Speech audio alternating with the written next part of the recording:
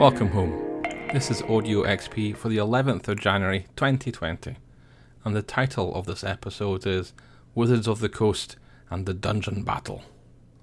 I usually try and arrange the topics covered in this highlight show into some sort of logical order. This week, though, I feel some time pressure. That's to say, there are two time-sensitive stories that I want to cover. If you are listening on the day of release, or even a few days after, then you are in time to benefit from Chaosium's Australian firefighting effort. This is the company that seems to do the right thing as often as it can. This week they've made the RuneQuest Gloglanthia Bestiary a pay-as-you-want title on DriveThruRPG rather than the usual $20. So if you wanted, you could pay $0. The deal, though, is that you donate some money to the Australian firefighting efforts. It's an honour system. The other time-sensitive story that I wanted to put at the front of this podcast, not that it really matters because you could be listening to this at any time, is the opportunity to join the Fallout RPG beta test. Modiphius already has one Fallout RPG of sorts in their growing collection, but that's more of an RPG expansion to their minigame. This beta test is for their 2D20 system for the full Fallout RPG. It's a good chance, but it's worth saying that even if you apply in time, you won't necessarily get into the program. And even if you do, you will have to sign a non-disclosure agreement with Modiphius, and so you won't be able to tell people about the game in advance. Now, this week, I've not been the only one trying to work out how to determine the order of news and things. Wizards of the Coast have been too. There's a book in Amazon right now called Dungeons & Dragons March Release Book, brackets, title announced January the 9th, close brackets. That's the book's actual title. I looked up the ISBN number in the database. That's the book's international serial number, and I got the same result. Well, mind you, perhaps ISBN websites just mirror Amazon these days. So why would Wizards do this? Well, the last few D&D books have, in effect, leaked. Gamers spotted them before Wizards of the Coast told anyone about them. And when that happens, that will likely annoy Wizards because they lose the chance to highlight and put the emphasis where they might want. They don't get to launch a story in the way they wanted. Heck, they don't even become the source of the story anymore. And by story, I mean media coverage and fan chat online. So in many ways, putting a mystery book into Amazon is clever. Even if it's just a marketing stunt, it's clever. However, two other things happened this week. Gamers also noticed an official D&D dice and map set in Amazon called Lariel Silverhand's Explorer's Kit. That kit hadn't been officially announced by Wizards of the Coast either, and usually these kits accompany the official books, so it's easy to see why people assumed that the Mystery March book would be about Lariel Silverhands. The second thing that happened was that Wizards of the Coast delayed the January the 9th reveal, and now you won't know what the book is until Monday the 13th. Well, those £300 Sapphire dice, you know, the ones they were doing for D&D's birthday, they've been delayed too. Now, there's lots of theories as to what's going on, but they're all just speculation, so let's wait and see.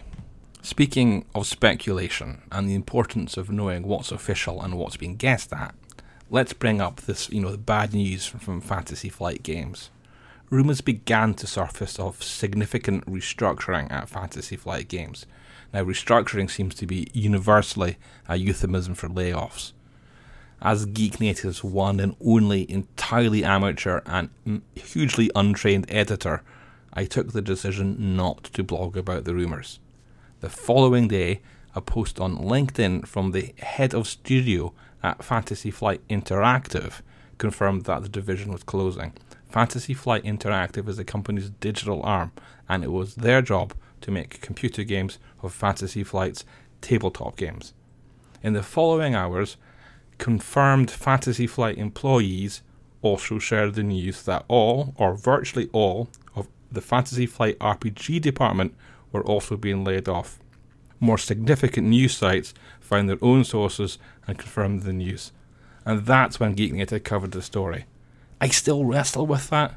We still don't have an official comment from Fantasy Flight Games. Fantasy Flight Games published a Star Wars RPG, one of the top-selling role-playing games for many years. They have The Legend of the Five Rings and Genesis and others. Now, it doesn't mean that these tabletop RPGs are closing. Fantasy Flight still has the licenses, although any failure to renew the Star Wars will hit them hard enough to prompt a restructure like this, I imagine. It's possible, it's likely even, that they'll keep these titles going with freelancers. The games might go elsewhere within the giant company that owns them. That giant is Asmodee, which was bought by a private equity firm for $1.4 billion just a few years ago. If you want proof that Fantasy Flight are still working on their RPGs, then look to their successful card game Keyforge. Also this week, Fantasy Flight announced a Keyforge RPG that would be powered by Genesis. The harsh truth is that even successful RPG titles are rarely profitable enough to keep big businesses interested, so we'll just have to wait and see and listen for some official guidance from the company. Okay, stories about people losing their jobs always upset me, and they're hard to follow with any geek interest piece. So I'm going to do a complete 180 and talk about extravagant gold. An Etsy boutique, a shop called Fallacy Dice, shared a 14-karat gold D20 that they had designed. It has an estimated material value of over $200, but the price for the die will be much higher if it ever goes on sale, because you need to pay for the time and the craftsmanship that turned the lump of gold into a dice. Fallacy Dice do sell fancy brass dice from their store, so you never know, maybe in the future you will be the proud owner of the shiny Kobold Slayer. This week I also did something stupid with gold. I looked at the price of trade goods in D&D 5e, and I noticed that silk is very expensive. This led me to researching silk the best I could, and I discovered that in our real world, the quality of silk is measured in mummies. Those are M-O-M-M-E, the unit of measurement applied to the quality and the weight of the silk.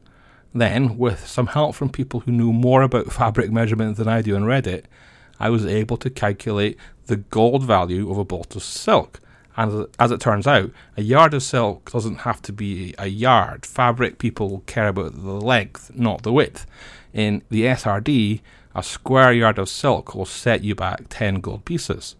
And so the next thing I did was research the capacity of iconic merchant wagons. You know, precisely the sort of thing that your D&D party might be hard to protect. They can get pretty big. Your common prairie schooner is kept pretty light, but it can easily carry 2,000 pounds of cargo. A proper frontier crossing Conestoga wagon, though, can carry an amazing 12,000 pounds of cargo, if you have enough horses to pull it. So, what would 12,000 pounds of silk cost in D&D? Well, according to the calculations that the helpers and I on Reddit came up with, a Conestoga wagon of silk would cost 1.5 million gold pieces. So you might think 20 gold pieces to guard a wagon of silk is easy money, but wow, the merchant is making a profit. Of course, this is all just hypothetical. Could you fit 12,000 pounds of rolled up silk into a Conestoga wagon in the first place? Probably, but I'm yet to confirm it. Are there even 12,000 pounds of silk in your gaming world? Would such a trade flood the market and reduce the value of silk? These are all questions that are up to your DM. Hopefully, though, this research will help some DMs realise just how valuable merchant wagons can be. Links to that piece of research and everything else mentioned in this podcast can be found in the show notes or just by searching for Audio XP 26. Another article that did well on the blog this week was also about helping game masters and DMs with merchants and game trade, in this case specifically with potions. Geek Native now has a random potion generator. Hit a button and you'll get a fancy name for a potion. Here are some quickly generated examples. Decanter of Crescent Elk Teeth, Balm of Yeti Wash, Satyr's Constitution Cream. The generator also randomly suggests some actual D&D 5e potions for you, if that's more helpful. Now, the system comes from a game in which the big secret was that the so-called monster races were suffering horribly to keep the peace for the world. The names of some of these alchemical potions were an early and obscure clue to that. These corrupt potions also have adverse cosmetic side effects, and so that the random potion generator also suggests one of those for each potion. Never know with these things, but I hope a few GMs find it useful. I'm more confident that GMs will find Ben's latest genre police useful. The most recent article, titled Out of the Box Thinking, is all about board game mechanics that might freshen up tabletop role-playing games.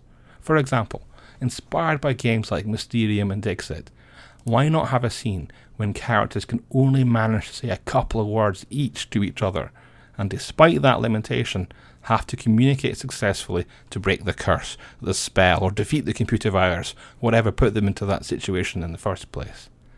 And finally, potentially the biggest news of the week was only written up on Friday. Wizards of the Coast have won extra trademark protection around the word dungeon. No, Wizards of the Coast did not try and trademark the word dungeon, but someone else did. A company called Calypso Media, who for years have been making a computer game series called Dungeon. Calypso Media filed for a trademark from the European Union's Intellectual Property Office. Wizards of the Coast objected. I've read through a legal blog summary to try and work out what happened next. In effect, the authorities agreed with Wizards of the Coast, but unexpectedly strengthened their hand. The trademark authorities first decided that games are now mainstream. That's important, because it means companies can no longer argue that only savvy gamers who know what they're doing are likely to be buying games. The ruling uses the word average a lot. You know, in the polite way, they've decided that average people with average concentration might now be trying to buy a game for themselves. Now, the fact that lots of other computer games have the word dragon or dungeon in their name doesn't matter, because they didn't try and claim a trademark. The law blog that I read was really worried about this and described it as a hammer blow to smaller players, meaning small indie publishers. It's possible that if Wizards of the Coast decide to press this, that game makers will have to stay completely clear of anything remotely similar to D&D if they want to get legal protections in place on their intellectual property and franchise. Will Wizards of the Coast do this? Well, we're back to speculation again. I'm sure we'll find out in time, but in the meanwhile, we can expect a second attempt at a new book announcement on Monday. And that's a wrap for this week. Take care.